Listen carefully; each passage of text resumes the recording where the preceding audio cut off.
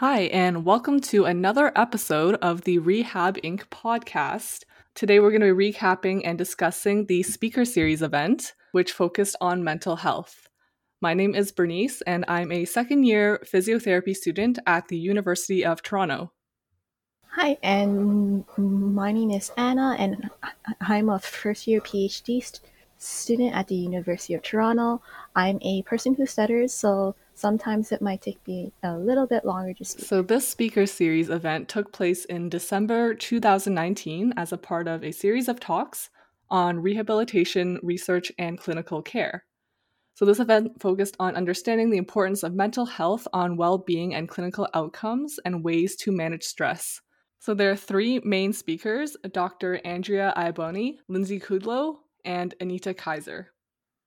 Mental health is a topic that has been receiving lots of attention from the media, especially in today's times when we consider the effect of the pandemic at work, school, research, and our daily lives. Mental health is a forefront of conversation and a healthcare priority. So, to get us started, we'll be discussing Lindsay Kudlow's talk. Dr. Lindsay Kudlow is a registered psychotherapist, counselor, and yoga or mindfulness instructor. And her talk was regarding burnout prevention, managing work life balance, and prioritizing mental health, which are all topics I'm sure our listeners are familiar with, regardless if you're a student, working professional, or just someone trying to navigate life during a pandemic. So she introduces her talk with defining what burnout is. So before we go into that, Anna, what is your definition of burnout? Because mine was a little bit different than what she said, so I was kind of surprised. Well, I experience burnout a lot. And to me, I feel like it's that feeling when you wake up in the morning and you honestly just can't get out of bed.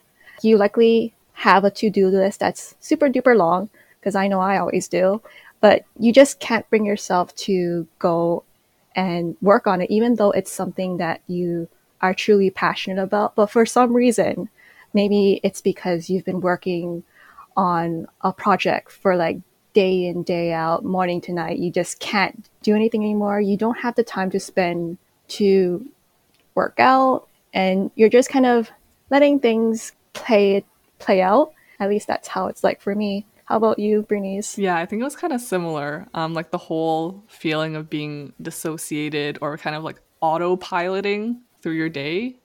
Yeah, Yes. like you're not really engaged. You're kind of just not present anymore. So Lindsay talks about differentiating burnout from stress, which I thought was really important because for me, I always kind of lump the two together. I thought they're kind of the same thing. But from her definition, she says that burnout is the result of prolonged stress.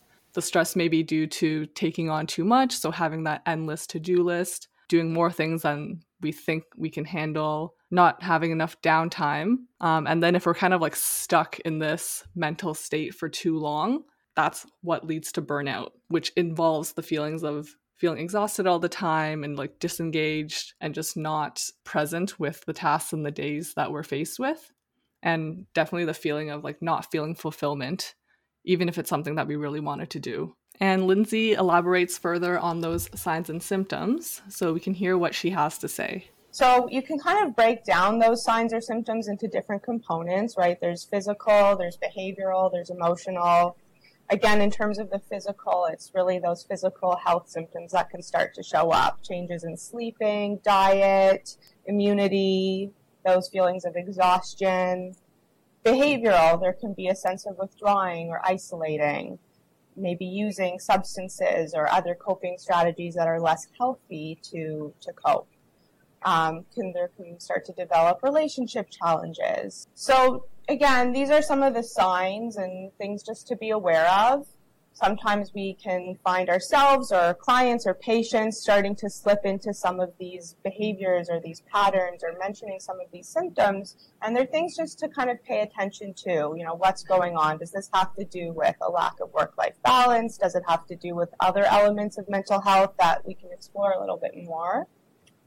So I guess as a summary, what Lindsay is saying, she kind of differentiates between the two by saying stress is linked more to anxiety, whereas burnout could be linked to depression. So kind of a more like chronic long-term thing. And her talk actually connects really well with a book that I'm reading right now called Burnout: Unlocking the Stress Cycle, and it's by Amelia and Emily Nagoski.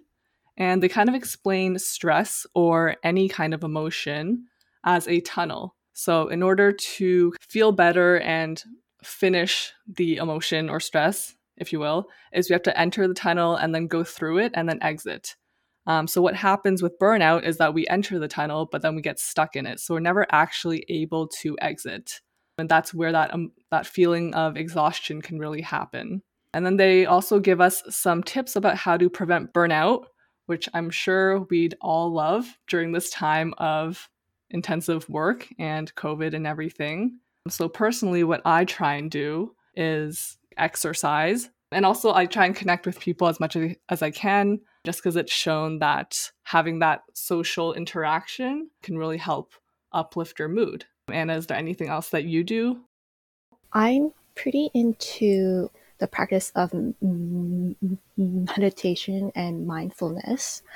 So I have an app that I use frequently to try to practice be present in the moment. Because I find that because I'm the type of person to always be thinking a lot, I think about the past, think about the future, what's coming up next, what should I do? And I'm just like planning, that I really have to sit there. And I think mindfulness really helps center me in that way. And that's sort of something that I try to incorporate in my daily routines to take care of myself. And I'm a big fan of sleep. I am the type of person that can fall asleep anywhere at any time.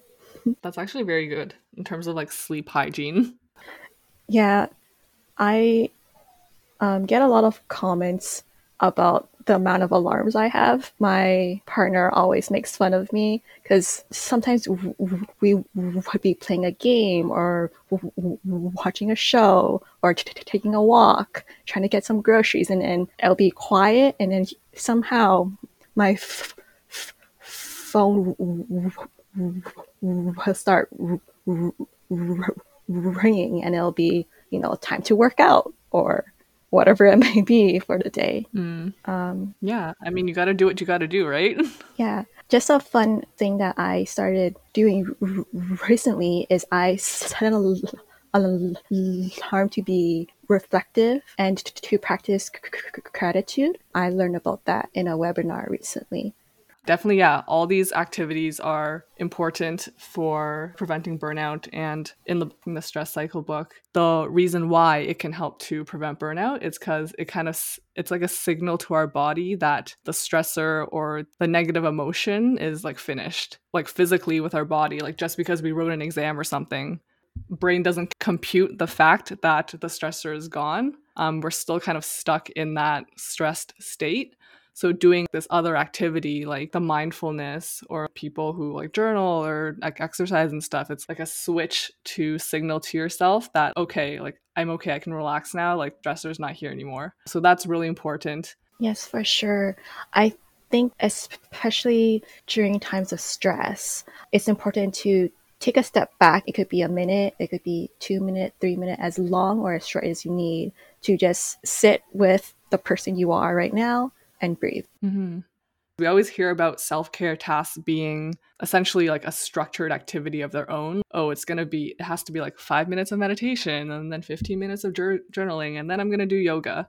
I think in that way, it does intimidate people to do it because it's like another thing to add to their to-do list. So it could become a barrier. Lindsay kind of emphasizes that it's important to focus on the individual and focus on really in that moment what you think you need. And it doesn't have to be the same thing all the time.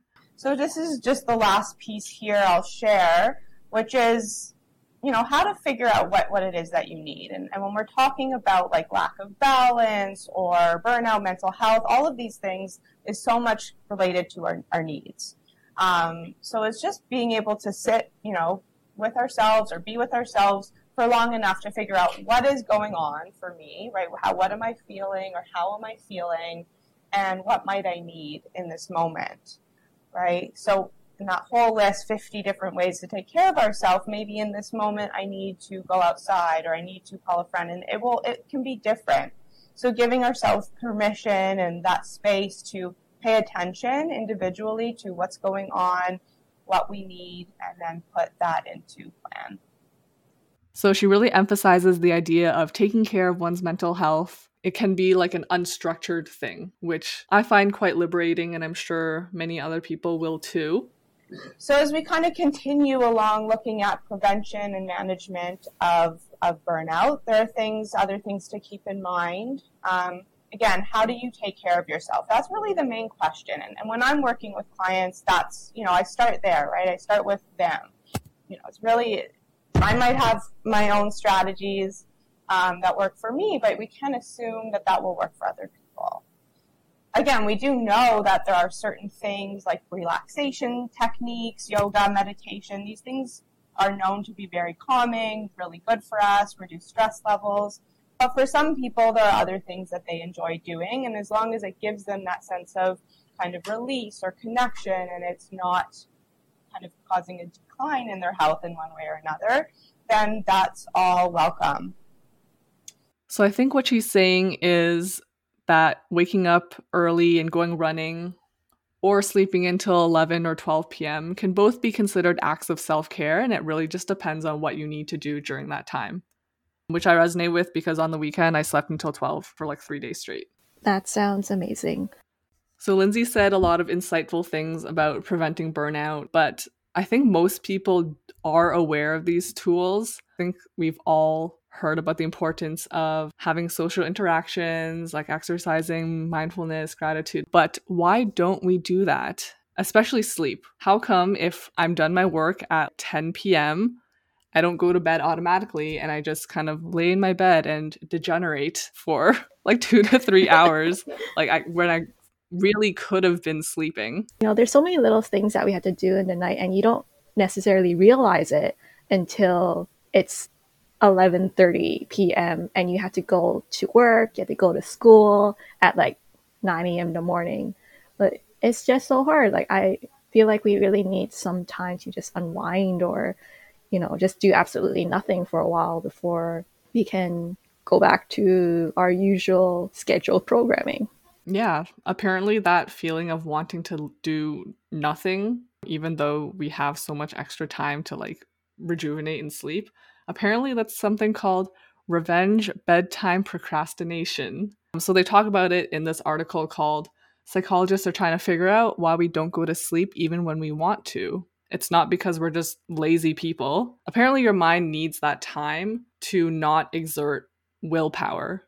So throughout the entire day, we're always like exerting willpower, doing things that we have to do, like work, school. When we get home, we have to cook, clean, and all that stuff. So what our brain really wants to do at the end of the day is not have to make any of those decisions, not having to use that discipline and force ourselves to do things that we know are good. So it's just a really good way to let ourselves unwind. Anyone who's listening, make sure you don't feel guilty when you do need that 2 to 3 hours if you just spend scrolling through your phone or kind of just watching random videos on YouTube. It's totally normal. That's really reassuring because I can confidently say that I am that person that needs like 3 hours to just do nothing, watch, cat and dog videos sometimes, scroll through social media, whatever it may be. And it's nice to just consume media and not have to take action. Yeah, consuming without taking action. I like that. It sounds good. All right, so that kind of concludes Lindsay's talk. It was really eye-opening learning about tactics to prevent burnout, but also having that article in there, it puts everything into perspective that we don't have to be perfect at self-care activities. It really is dependent on each individual and what they feel that they need in that moment. And the whole idea of revenge bedtime procrastination, it definitely serves a psychological purpose for us to unwind. So don't feel guilty if you just need to be a blob in your bed on the couch. It's all part of the self-care and preventing burnout process. The second presenter at Speaker Series event was Dr. Andrea Iboni, who is a geriatric psychiatrist researcher at the Toronto Rehabilitation Institute, working with patients living with dementia, and improving technology uptake in the population. Dr. Iboni brings to the scene the way that clinicians may think about patients' response to treatment according to their motivation and engagement. So instead of asking how can we motivate patients, it would be how can I better engage the patient. So Bernice, I know you have completed some placements. What is your take on this? Have you ever felt the same way? Yeah, that's actually a really good topic to bring up, especially for anyone working in the clinical field. I definitely felt the same way. A lot of what we learn at school is also how to instigate like behavior change, because in physio, exercise might not be something that the patient or client is used to incorporating in their lives. So just like having to get them to understand the value of it, or even the importance of incorporating just a little bit in their daily lives, that's kind of difficult if someone hasn't done it before. So it can be easy to write off patients. Oh, they just don't adhere to the plan because they're just like unmotivated to do like complete the exercises. So we do that a lot instead of just kind of asking ourselves like, what could we have done different, instead of what's going on? Like, why aren't they just following our plan? That's been my experience so far. I haven't done any placements in like private practice yet where I can see this becoming more of an issue, but that's going to be in the future. So I'm glad we're having this talk now. Definitely.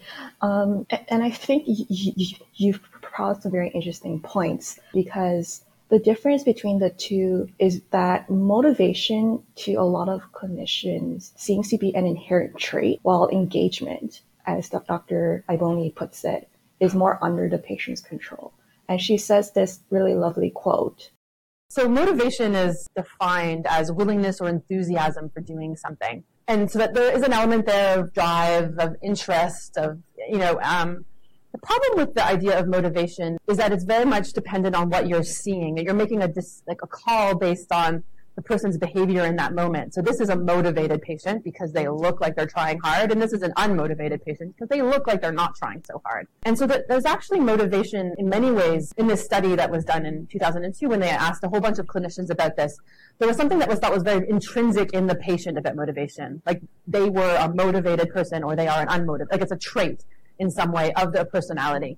And that this is actually problematic because it can be quite negative therapeutically. So if you hear from your colleague, oh yeah, Mr. Smith, he's really unmotivated, that obviously influences in a way what you think about this person and their likelihood of participating actively in the therapy you're about to do with them. And so actually, even though I start off talking about motivation, in part because it's the way we think about this most commonly, I'm actually going to introduce the term engagement to you now, because I think engagement is a much better way of thinking about this.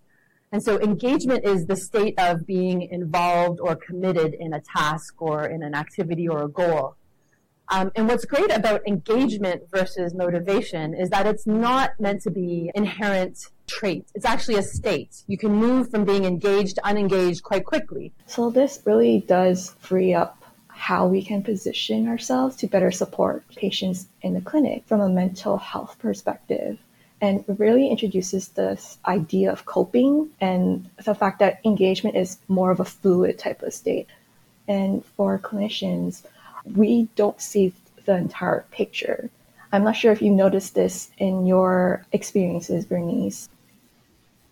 Oh yeah, like 100%. I think even us as individuals, throughout the day, we have different feelings and emotions. So how could I expect our patients or clients that we're seeing for just like maybe like half an hour to an hour of like this whole day, how can I expect that one moment for them to be like totally engaged or like totally motivated in what we're doing, whereas there's all this other stuff happening in their lives? So it's definitely something that I've had to learn and just be more cognizant of whenever I'm talking to people, because that they might just be having like a bad hour in their day, and we can't really generalize that to who they are as a person or how they'll perform later on in their rehab program. Such a good point that you've brought up, Bernice, as an example, because oftentimes I walk into a room and kind of notice how a person is responding to my general questions like, how are you doing today? Because that can often give you a sense of what someone is feeling in a certain day, and that can help guide you into figuring out what might be going on in someone's day. When you realize that their behavior may be a result of how they're coping with the condition or life in general, rather than how receptive someone may be in treatment, that can really make a difference in treatment outcomes. And this change in thinking really does highlight the significant implications on rehabilitation care and the level of work that clinicians do on a day-to-day basis to try to stay in tune with the status of the person. And as Dr. Iboni puts it, it's about behavior change fundamentally. And it's one thing to know that doing this is good for you, doing exercise is good for you. It's another thing to actually do exercise. And so this is what I think this is really important. Like, so as a doctor, you can't sit in front of your patient and say, do this, this, and this, goodbye. You have to give people the behavior change tools that they need to actually do this, this, and this. And then the continuity is within the person is empowered to do that continuity themselves, right? So this is what is really important for you to be able to sustain this benefit that you've had. This is what you need to be able to achieve your goals. And how am I going to help you do this? And what kind of behavior changes are necessary? People say that 99% of medicine is behavior change, and I think that's probably true, right? How do you get people to stop smoking? How do you get people to eat healthy? How do you and so that's why like some of these techniques and these behavior change strategies are really worth learning. Like they're not part of the curriculum, but if you really want to affect change in your clients and your patients, then you have to know how to help them make changes. Dr. Iboni discusses 3 really relevant principles where we have the patient be the boss. And we really do try to link every activity we have to a goal and try to optimize the intensity of this therapy. Have you ever tried using similar types of principles, Bernice, in your practice?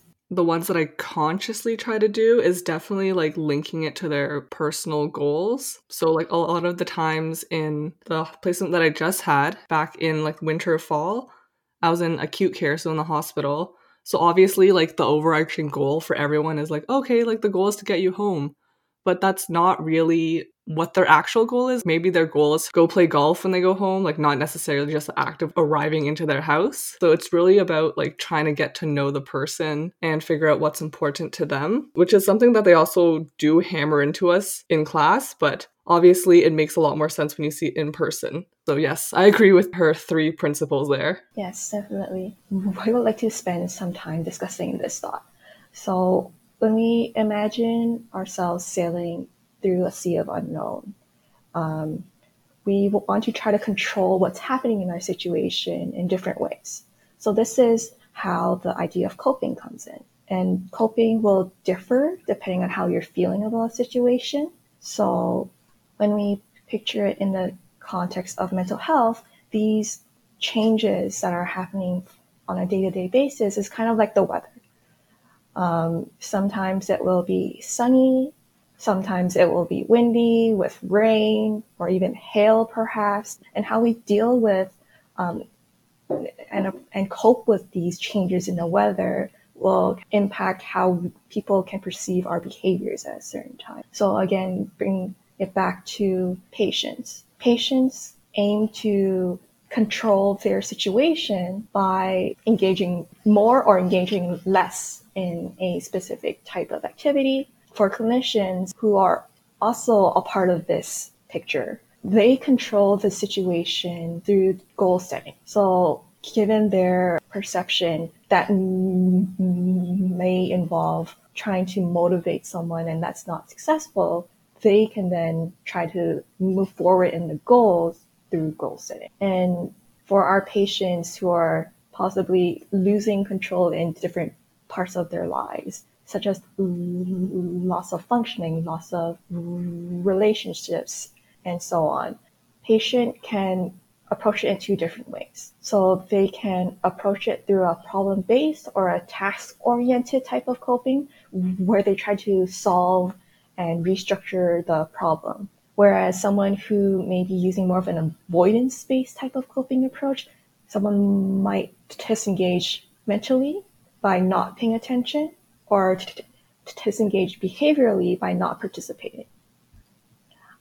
Bernice, I'm not sure if you noticed these types of coping behaviors while you were in the clinic. I think I probably noticed it as we're working with them. Like if we notice if they're like avoidance based or problem based, it could also lead to kind of like a self-fulfilling prophecy. So I noticed that sometimes if the patient is not as engaged with what I'm doing, then it kind of affects my own mood. And then I'm kind of like less engaged with the session that I'm having with them. So it's kind of turns into this vortex or cycle, and then we're not building them up anymore. We're just kind of like going around in circles. Like they're not participating, so it makes me feel like I'm going to put less effort into it. As terrible as that sounds, that should not be happening at all. But that is something that I noticed that can easily happen. So that's something that I've tried to learn to be more aware of. Yeah, and I think that's kind of the dangers of the concept of motivation in thinking, right?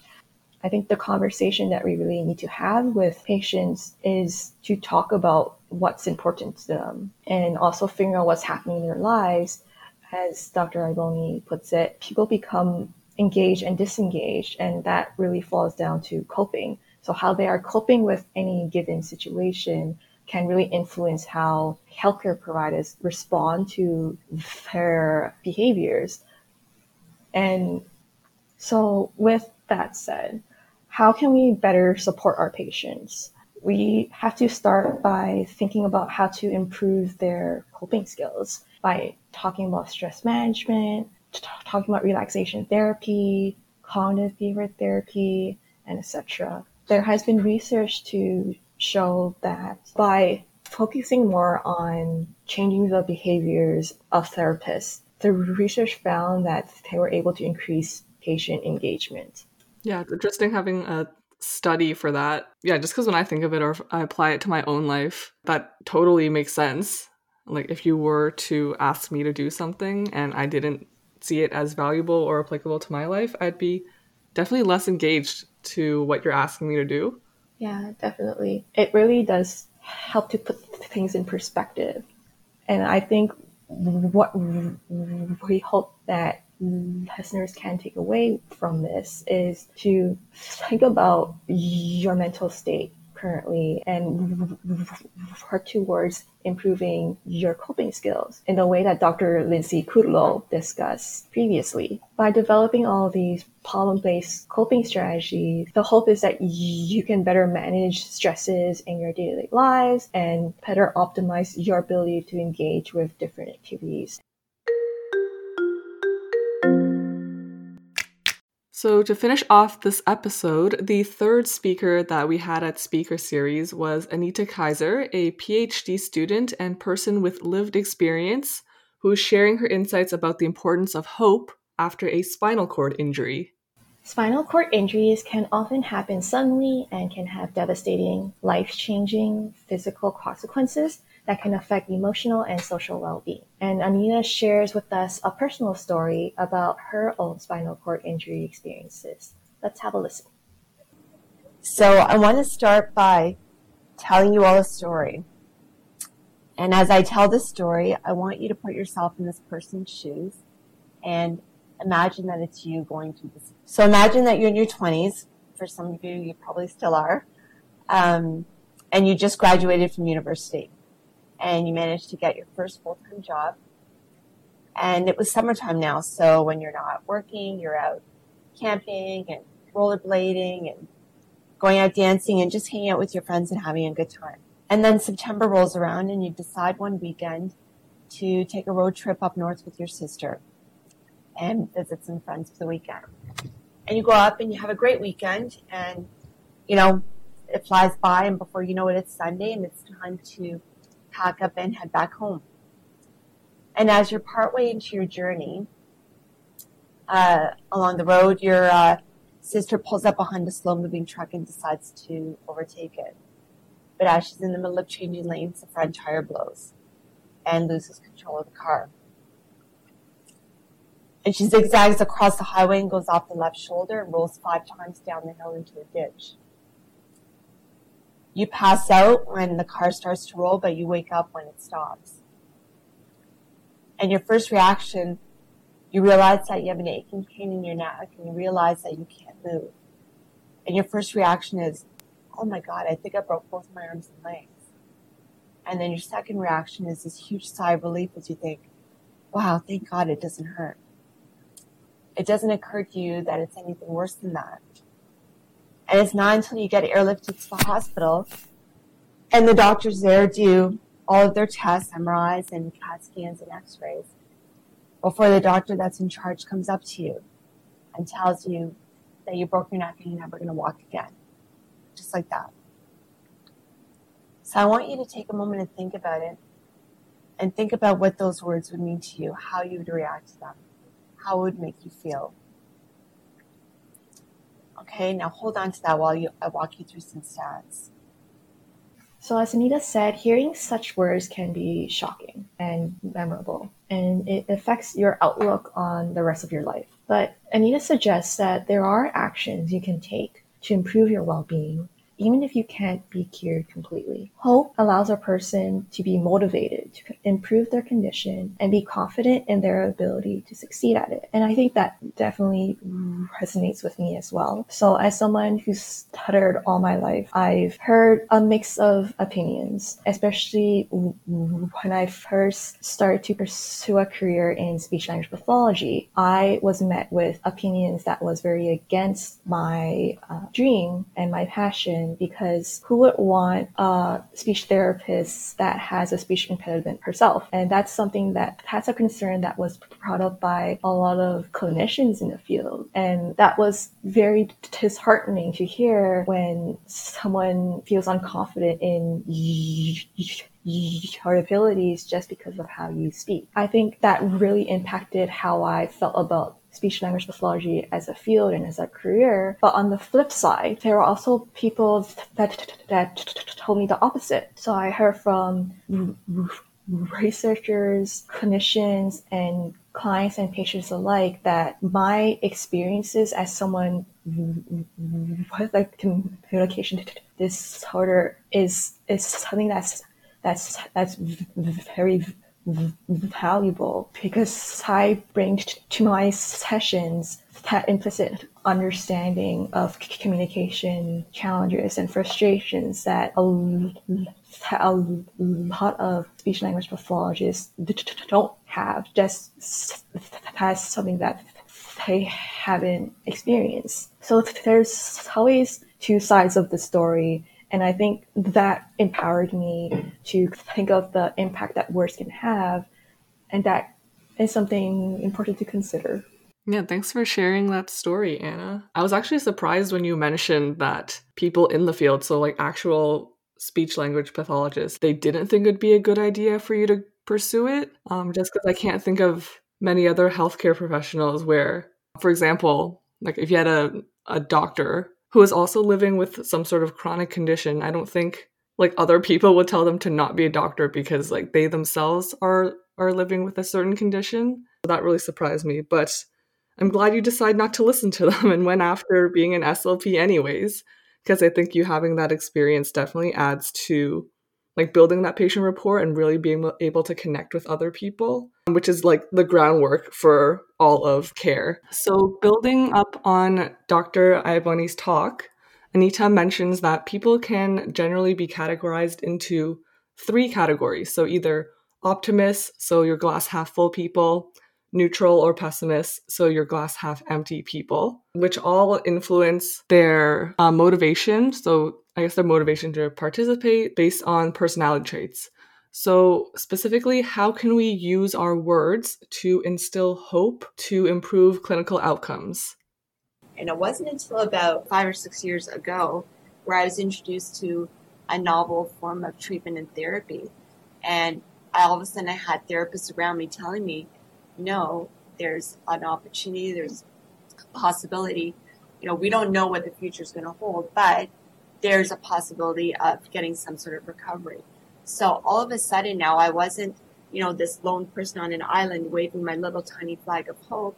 I had other people with me, supporting me, and that was really empowering, is to hear from other people, credible people, that there's an opportunity to improve. There's therapies and treatments and things that are out there that can help you. And so all of a sudden now I was given permission to try. And it's interesting because back in the early days, I would try for a little bit to see if I could wiggle my toe or move my leg or something. And I would get these strong electrical vibrations running through my legs. But then I would get that message in my head, but you're not going to walk again. So I'd give up. I'd stop. She also talks about how we have this fear of giving people false hope. Like, we never want to promise them something that might not happen. So we'd rather them have very low expectations and be pleasantly surprised if something better happens, rather than starting off on like a more positive mental state of having this hope and then be disappointed later. Well, I think in medicine, we seem to have this fear of giving our patients false hope. We're afraid that if we tell them something that doesn't end up being true, they're going to get upset and come back and blame us. So what we do instead is we give them the worst case scenario, thinking that if they improve, well, it's an unexpected surprise for them and then everyone's happy, right? I don't think that's the case. I think that what happens is by us avoiding trying to give false hope, what we inadvertently end up doing is giving no hope. And it really sets our patients up for failure right from the get-go. And it has a ripple effect right into rehab because it translates into their therapy program and the type of treatments and therapies that they're provided and the equipment that they're permitted to use. So basically, by being comfortable with saying, I don't know, and being transparent about the possible outcomes is important. Yeah, I think you're definitely right about that. Even if we don't know what can happen, like the importance of just being honest and having that opportunity to at least try. So just really saying like, I don't know, but we can try to work towards this, and just focusing on just the small little goals in front of us. So maybe not like going back to playing like a sport or something, but maybe today we'll focus on trying to stand up. But just having that can really impact not only how they feel physically, but mentally. So that's ultimately what we want to focus on as healthcare practitioners and researchers. And as people in general, it's all about those tiny baby steps that will show progress 5-10 years from now. I think the take-home point of her talk was basically just to tell people we should be giving them not false hope, but realistic hope. And knowing the difference between the two is very important. And this concludes our mental health speaker series event recap episode. Thank you for listening, and please subscribe, like, and follow us on our social media. You can find the Rehabbing Podcast on Podbean, Spotify, Apple Podcasts, and Google Podcasts, or on our website, rehabincmag.com/podcast. That's rehabinkmag.com/podcast. Tune in next time.